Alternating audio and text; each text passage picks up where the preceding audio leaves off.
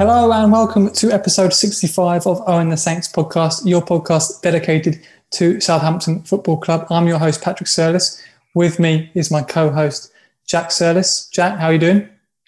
I've been better, mate. I've been better. How come? My line of duty let me down last night. Absolute awful ending to a brilliant series. And I had a couple bets on the West Ham game tonight, which was so close to coming in and just let me down. I needed that. Needed a bit of a boost. Antonio treble? No, I needed an equaliser. And J-Rod had a huge chance. I mean, West Ham deserved the win, but J-Rod spinning, left foot, just has to bury it. And that would have been a lovely little 65 quid. But no, not meant to be. Onwards and upwards. Hopefully. One day later than planned this week. We usually have a new pod every Monday, but it's Tuesday this week, bank holiday in the UK. So Jack was at Box Park, Croydon, and I was returning from a work trip to Fort Lauderdale. More similarities between those two places than you'd think, actually. Bit of a Box Park vibe down at the beachfront in Fort Lauderdale. Is it really? Yeah, honestly, it is. It's like a party. It was just pints everywhere. Well, pints and hard seltzers, because they're the all the rage in the US at the moment. But apologies to those of you, and by that I mean one of you, who were banging down the door on Monday for your weekly Owen the Saints podcast. Quite a bit to discuss today, starting obviously with the game that feels like a long time ago now on Friday night at St Mary's. A little bit sick of the sight of Leicester City, but what could have been an ugly night actually turned out to be not too bad. A battling point against the Foxes after going down to 10 men inside 10 minutes.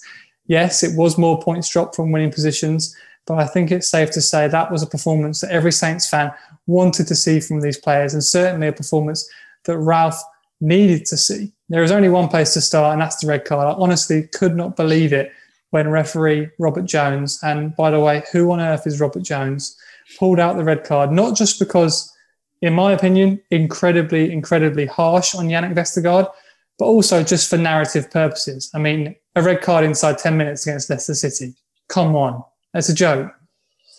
It is a joke. When that happened, I honestly considered turning off the TV. I wasn't ready to ruin my Friday night like we did back in 2019. But fair play to the lads. They dug in. We got the point. But on that red card, we play that ball so often. It's usually the midfielder, Ward-Prowse or Diallo or Romeo, who drops back into that left centre-back position, plays it across to Vestergaard, who takes one touch out of his feet and switches it to Walker-Peters. And we scored, didn't we, in the first minute or two with Walker-Peters? Exactly that. He was offside. But yeah, it was just a loose touch from Vestergaard, wasn't it? And he was always stretching for it. But when you get that much of the ball, I understand. I play football and you hear that so many times where players go, I got the ball, ref, I got the ball, like that kind of vindicates the full challenge, and you can do anything after that, which is obviously not the case. Like, I can win the ball and clatter someone afterwards and I should, it should be a foul against me. However, I don't think that was a red card. I think just reading after the game, they were saying that it was given because he was denying a clear goal scoring opportunity. So I think, from the way I read that, is that they're saying that Vardy's going to get the ball in between McCarthy. Do you know what I mean? So they're basically saying that, fair enough, Vestergaard got the ball. They're not giving it for a high studs up on the leg. They're giving it because they think that Vestergaard got the ball, but he's not kicked it far away enough and Vardy's going to nick it. I don't think you can say that. You can't say that. Yeah, that's not 100% the case. I can't see how you could say that, either as a referee or on VAR with 100% confidence. John Moss on VAR. By the way, John Moss on VAR, which again is another absolute joke. But you can't say that with 100% confidence that Jamie Vardy is going to get there. Like, no. What am I missing? Honestly, it's just baffling that these referees make these decisions every week. Fine, fair enough, you get the odd one wrong. And then not only that, but VAR makes the wrong decision every single time. That's what it feels like anyway. When it comes to these subjective calls, and we're getting red cards overturned left, right and centre. Saints have already had one overturned this season with Bednarak. West Ham had one overturned with Thomas Soucek. I don't know if we've heard anything yet on this one, but I mean, it's definitely one that should be considered to be overturned, because there's no way in hell that you can say that was 100% a denial of a goal scoring opportunity. McCarthy's right there. Yeah. He's sweeping up. He's right there. So, I mean, just absolute nonsense that John Moss didn't step in there and correct what was an awful decision. I mean, we've seen that from Vestergaard a few times where he's just a little bit sloppy with his touch. Obviously, fantastic on the ball, fantastic range of passing from centre-back. But I even think back to those days when he first broke into the team. And I think there was one game in particular, was it Palace, I think, where he just slipped. It might have even been earlier than that, actually, in his first season. And he just slipped and he let in, I can't remember exactly who it was, but it was a golden opportunity. And he does, just that little lapse in concentration can happen when we play this style of football. And it cost us, ultimately. I mean, the prospect of playing 81 minutes with 10 men against Leicester City, we've seen that story before, but full credit to the players, because what shift they put in. So how much do you think it was a case of lessons learned from previous examples of going down to 10 men, or how much do you think it was just a kind of gritty performance from the players, and it wasn't necessarily anything Ralph did tactically different from previous 9-0, 10-men games, but it was just the players putting in a real shift? I think just on that Vestergaard one, the one that the example that I can remember, I think it was Palace, and he completely slipped, and it was Cenk Tosun, luckily, that got put through on goal and blazed it over. Yes, that's the one. Cenk Tosun, yeah. Couldn't have wished for a worse striker to go through. Yeah. But just on the performance in general, I think you have to give credit to the manager. I think it is lessons learned. We've ripped into him on previous podcasts because it does look like we haven't learned any lessons, and we're wide open against these teams, and we seem to be the easiest opposition ever against teams that are struggling for a bit of form, because we don't seem to have a solid game plan. But I think you have to give credit to the manager, because he made some tactical tweaks. I thought Salisu was absolutely fantastic. I think I need to see more of him in these remaining 5 games, because I thought he won every single challenge, every single 50-50. He was dominant, everything that you could ask. I thought Jack Stevens, another one where, has his limitations, but we ask for a bit of fight on the pitch. He's someone that does seem to bring that, whether it's good or bad. He seems to get booked, he gets red cards here and there. However, we do miss a little bit of steel in that centre-back position. He's definitely not the answer, but maybe he did help contribute to a more resolute performance overall. But yeah, we just weren't as open. Obviously, Leicester were creating chances. They were, should have scored in the second half. Again, Vardy had a few chances and Maddison had a few from the edge of the box. But with 10 men, that is the kind of performance that you want to see. That's the one that you hope to see, where you think you just limit the chances that Leicester have. So yeah, I think massive credit to Ralph and the way that the boys applied themselves, definitely. Just on a random tangent, James Maddison, I don't see it. Just don't see the hype at all with James Maddison. Not. Well, I mean, we were 100. He's not shite, but he's not good. He's not a good player, and the prospect of him going to a top team, I just don't see it. He's not. It's just wasteful. Yeah, I mean, he had that spell, I think, last season where he was in a brilliant bit of form, but we were close to signing him, weren't we? Before Leicester came in, very close to signing him. Yeah. I remember I was pretty disappointed, because I think he was tearing it up at Norwich, I think it was at the time. But yeah, he's definitely not on the same level as the creative midfielders that England have at their disposal. That's where I was going, really, on the England chat. Not necessarily for us. Obviously, I would love to have him at St Mary's, but just in terms of the names that he gets mentioned with. Yeah. The options that England have in that position, and obviously with the Euros coming up, you look at what Phil Foden's doing for Man City in the Champions League and at the top of the Premier League. Even Jack Grealish, he's missed a lot of time, but I'd much rather watch him. I'd much rather have him in that position. Mason Mount, I think they're all players that are well ahead of James Maddison. It's just a show pony is the way that I would describe him, and capable of the odd bit of brilliance, but I don't see it consistently from him. Yeah, he's got a world in him. He's a great striker with the ball, but he's definitely not consistent enough. So we obviously went down to 10 men, and Nathan Tella, who had that massive opportunity early on after Walker Peters' goal was disallowed, scuffed it a little bit. He just needs that goal, doesn't he? Just his game is looking really good across the board. It's just that he just needs that goal. Yeah, it was really disappointing that because that was the Southampton that we love to see, like just pressing from the front. I think it was Minamino that nicked it and Shay Adams that took the ball off him and got his head up perfectly. Shay Adams, sometimes that's his limitation where he makes the wrong decision, but that was perfect, laying it across on a plate to Teller.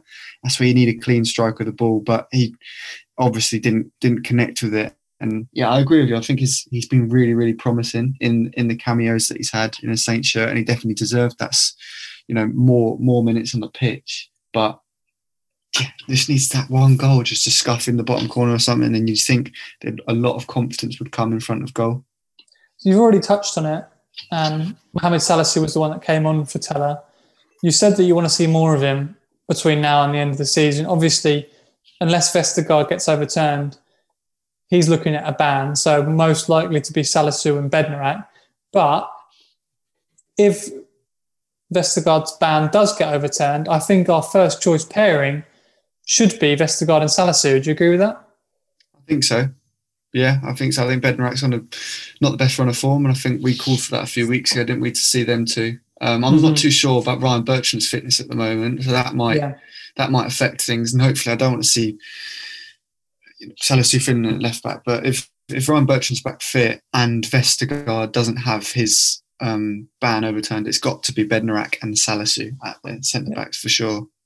Because that's another thing, really. I mean, I think credit to Ralph because he did make changes where in the past when we've been in these positions, a man down, we've just kind of stuck with the plan, even though we've got one less player and we've been absolutely ripped apart as a result. So he did change it. He did bring on Salisu, and that did help us. The team was missing key players, experienced players as well, players that we on this podcast have questioned before a little bit in terms of their, not professionalism, but when things are going wrong, are they the experienced players that step up and grab the game or grab teammates by the scruff of the neck and say, look, we need to dig in here. I'm mainly talking about Ryan Bertrand, but also Danny Ings. I think there's a conversation to be had there as well. We had Minamino in the team, Che Adams in the team, Nathan Tedder into the substitution, and Jack Stevens, as you mentioned, someone that did show a bit of fight and did show a bit of grit. Ryan Bertrand and Danny Ings, injured, contract situations. Obviously, Danny Ings is our best player, but do you see a future without him next season? Huge question. Absolutely massive question. I think his injury record kind of makes me feel more confident that he's going to be a Saints player, because I think clubs are going to be a bit more hesitant in tying down a player that's had 3 massive injury spells this season. If you asked me this last season, I'd say we'd be relegated with the lowest points tally the Premier League's ever seen without Danny Ings. But yeah, I'm starting to become more and more confident that he will sign a deal. And I think it kind of suits both parties. We obviously need a striker. He's on his day, he's absolutely top quality, but I think he's definitely not shown enough this season because of his injuries to warrant a big move. So unless a club do come in for him, and I'm sure people will be interested, I just think the injury record is a massive red flag on his record at the moment. What do you think? Yeah, I think the point that you just made there in terms of being good. A decision that works for both parties now, considering the circumstances. I think Danny was keeping his options open, understandably so. But unfortunately for him, injuries at bad times have cost him parts of the season, and his chance of shining at the Euros, or at least being part of Gareth Southgate's squad. I think that's gone now. And he'll probably take the summer, and I don't think there'll be much interest there, and he'll ultimately sign a contract. I just thought it was interesting that this team that we did put out against Leicester, there was obviously big questions being asked in that hour between kickoff when that team came out and the game kicked off. And then that only grew when we went down to 10 men. And you're really thinking now, oh my God, this could be a repeat of Leicester and of United. But credit to the players, because some of these fringe players that have been poor or have not even really featured put in a really strong display. And ultimately, we went 1-0 up.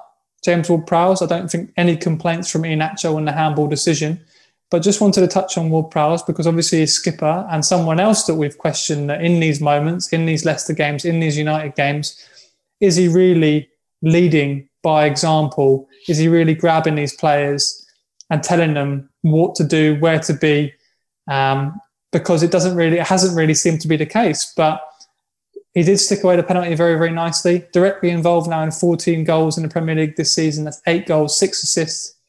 The most by a Saints midfielder in a single season since Tadic in 2016. So he is for sure stepped up in terms of his contributions, whether it be goals and assists. And it was more of a captain's performance on Friday, wasn't it, than what we've seen in the past. Yeah, no, I thought he was brilliant in midfield. And sometimes I feel like it's difficult to explain, but I feel like some captains are very comfortable in that role because they're really comfortable in their own positioning, so they can, expend some energy in organising the team and geeing other players up. But I feel like Ward-Prowse, I don't think he's at that level yet where he's a very, very comfortable. I feel like he's got so much on in terms of his own game. He's got so much to concentrate on personally. So much ground to cover. So much ground to cover. Do you know what I mean? He's not a defender. He's not a defensive midfielder that sits in there and pulls players in. He's literally bombing up and down. And I know it's not really an excuse, but I feel like that does play a part in the fact that he's, not barking orders around the pitch. But he's obviously on penalties. I don't know about you, but I'm never confident with him stepping up. I'm never confident. No. When Ward-Prowse steps up the penalty, when he's got a free kick, I'm thinking he's going to put it top bins. But a penalty, he scored 3 this season. Obviously, Leicester, Man City, and Sheffield United. He missed that one against West Brom. Last season, I think these are just the ones that stick in my head. Last season, he missed that one against Everton away, and he also missed one against Arsenal, but which he scored the rebound. But there's 3 instances there in the last season and a half where he has, he's missed from a spot. And I think Danny Ings is probably the main one that would take these penalties. But again, he's a player he's missed a few in the past. So I think we were blessed, weren't we, with Ricky, when he was just putting these past the keeper, no, giving him no chance. So I think it's an interesting one. When they're both fit, I'm not 100% confident that either of them are going to stick it past the keeper. Who would you have, Danny or James? Probably Danny Ings. Just what you just said there about better from free kicks than he is from penalties, that I've seen also mentioned about Lionel Messi. So comparison between Ward-Prowse and Messi there for sure. 2 players that are actually better from outside the area than they are from 12 yards. But they obviously answered pretty quickly, and you go 1-0 up and it's a case of, okay, absolutely incredible. How long can we hang on now, and can we see the game out? I mean, I think it's 29 minutes, 30 minutes left at that point. And then they equalise within about 7 or 8. And the defending had been so good as a unit under immense pressure for so long, but that goal was poor defending. The ball in the inside right position for Iheanacho, a good cross in, but Johnny Evans, too much time, too much space, bang smack in the middle of the penalty, in the middle of the 6-yard box, and he's not going to miss that. So what was your thoughts on the defending overall, and then that particular goal? Because that was disappointing. Leicester scored just once from 22 shots. So overall, I think we did a very good job. It was just that one was just a lapse in concentration. Yeah, overall, I thought the defending was quality. Your back's to the wall. You're not having much of the ball. You need to be defensively organised, and I thought we showed everything there on that side of it. The goal, I mean, you can be disappointed, but I do just think those kind of goals happen. You'd hope the centre backs are going to be tighter to Johnny Evans, but we're under immense pressure, like you said. And it was a brilliant ball from Iheanacho, wasn't it? Just to put it right on a plate for him, and disappointing defending, but when you're playing 90 minutes or 80 minutes with 10 men, to be 100% concentrated at all points is difficult. And I think to have that one lapse in concentration, I thought that was always going to come. We'd have to ride our luck massively not to have that kind of moment. It was just a shame that it was 6 yards out and such an easy header. I thought McCarthy in general, I mean, I don't think he could have claimed that cross, but I thought in general he had a very, very good game. Don't know about you. Yeah, he did. I think it was... he's made a case, obviously, to keep the jersey based on that. We have been going back and forth between him and Forster. Hate it. Yeah, same. I hate it. And I think really we've just seen that Forster had an opportunity, but the limitations that we knew about Fraser Forster haven't changed. And that's ultimately, I think, why Alex McCarthy is the better bet long term, because he is genuinely, I've said it so many times, but he's genuinely one of the best shot stoppers in the Premier League. And I think Forster obviously has strengths as well, but I don't think he has a strength that's quite as good as Alex McCarthy's. And they both obviously have limitations when it comes to the ball at their feet and distribution. But some of the saves that we saw, particularly, we're at 1-1 now, last 10 minutes, that save of his feet from Jamie Vardy was just absolutely top, to borrow a phrase from Jamie Redknapp, top draw. It was, I think it was a couple minutes before that they did swing a ball back post, and Walker Peters, incredible bit of defending, threw himself into the post and flicked it out for a corner.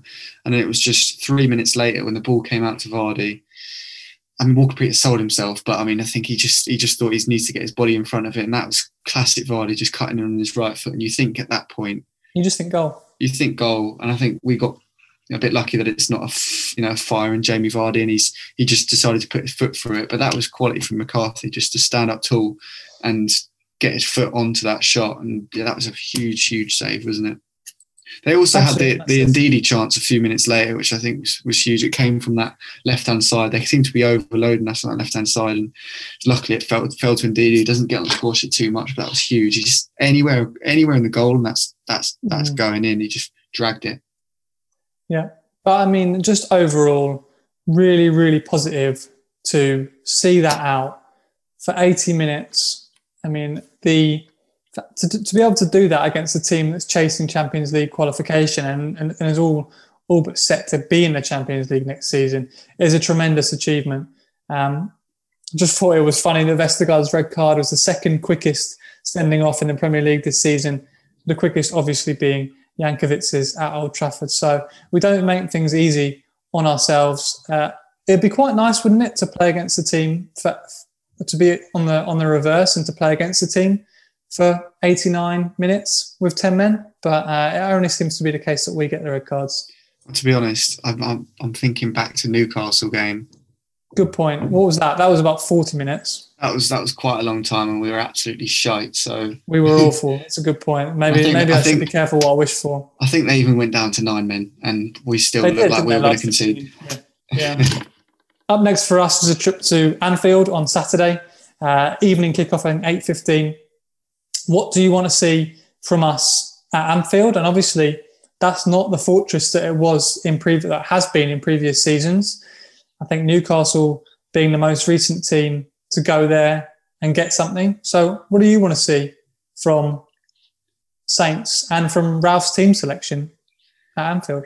I want to see us go for them. I want to see us put them under pressure. I want to see us take risks. I think we've got really lucky with some of the results this weekend in terms of the relegation zone. We do have a little bit of breathing space down there, and I think we can take a bit more risk. I think Shea Adams has to start up front, definitely. I'd like to see Nathan Teller get another run out. I think Nathan Redmond's just, again, ineffective. He definitely, his form has improved, but I think it is time to play Nathan Teller more now, and I think I kind of wanted Redmond to come off instead of Teller in that game on Friday night. I think Salisu has to start, regardless of whether the appeal gets overturned or not. I think he has to start. I think we just have to go for them. They've got 2 centre-backs there. I'm not sure if anyone will be returning for fitness, but 2 centre-backs, and whether it be Kabak or whether it be Phillips or whether it be one of the centre midfielders dropping in there, where you just such a huge opportunity to get at them. Obviously be difficult. We don't seem to be get the best results when we go away to Anfield. Opportunity to do the league double over them, though. Huge opportunity. Massive opportunity. That was probably the last game where we can actually look back on and be like, wow, like that was an outstanding performance.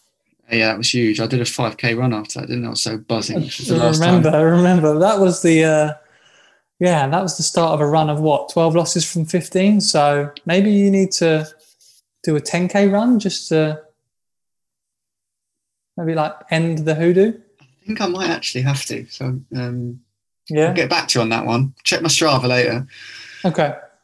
But yeah, what about you? Were you confident we could get something? You've got to be, considering the form that they're in, and we go there with nothing to lose, really. We've just put in a good performance. I think we've got players that should be looking to impress between now and the end of the season, and I'd like to see them given the opportunity to do that. Minamino will be ineligible, so that does open up a spot from Friday's game. And as you said, I would agree. I'd like to see Nathan Teller keep his place, and potentially there may be an option still in there for Redmond, but I'd certainly like to see Che Adams start. And obviously, you made the case for Salisu. We absolutely need to see him in his best position between now and the end of the season, so we can start making plans for next season. Because, as mentioned, we have lots of players, lots of our experienced, high-earning players that will be out of contract at the end of next season. So this is the summer when we need to make decisions on them. And obviously Ryan Bertrand, even earlier, will need to make a decision on him. So I think big opportunities for some fringe players and some players that impressed on Friday that hopefully get the opportunity to continue at Anfield. Definitely. I think a couple more bits of positive news. We've got obviously the draw on Friday. I saw Romeo's back in training, which is big. I think people kind of him off for the season, but I think he might feature in the last 5 games, hopefully. We're a better team when he's playing in centre mid alongside James Ward-Prowse. And also Michael Obafemi. I saw he played for Saints B team on Sunday. Unsurprisingly lost 5-0 to Everton. The absolute shambolic. What is going on, seriously, with our B team and academy sides? Yeah, it's actually embarrassing. We just get spanked every single week. But Obafemi back, I think it was the last time he played was in December. He's had that leg surgery, but again, a player that I don't think has a massive future at Southampton, but I think it would be positive to see him, potentially just get some more minutes. I'm not saying in the first team, but it's just good to see him playing a bit more. And maybe, not sure about his contract situation, but he needs a loan out and he needs to be playing regular football so he can assess whether we've got a player on our hands or whether he needs to be binned. But yeah, Jack, we will catch up next week after the Liverpool game, and our podcast will be back at the regularly scheduled time of Monday morning. Look forward to speaking to you then, and fingers crossed it'll be after the league double over the Reds. Nice one, mate. Speak to you next week.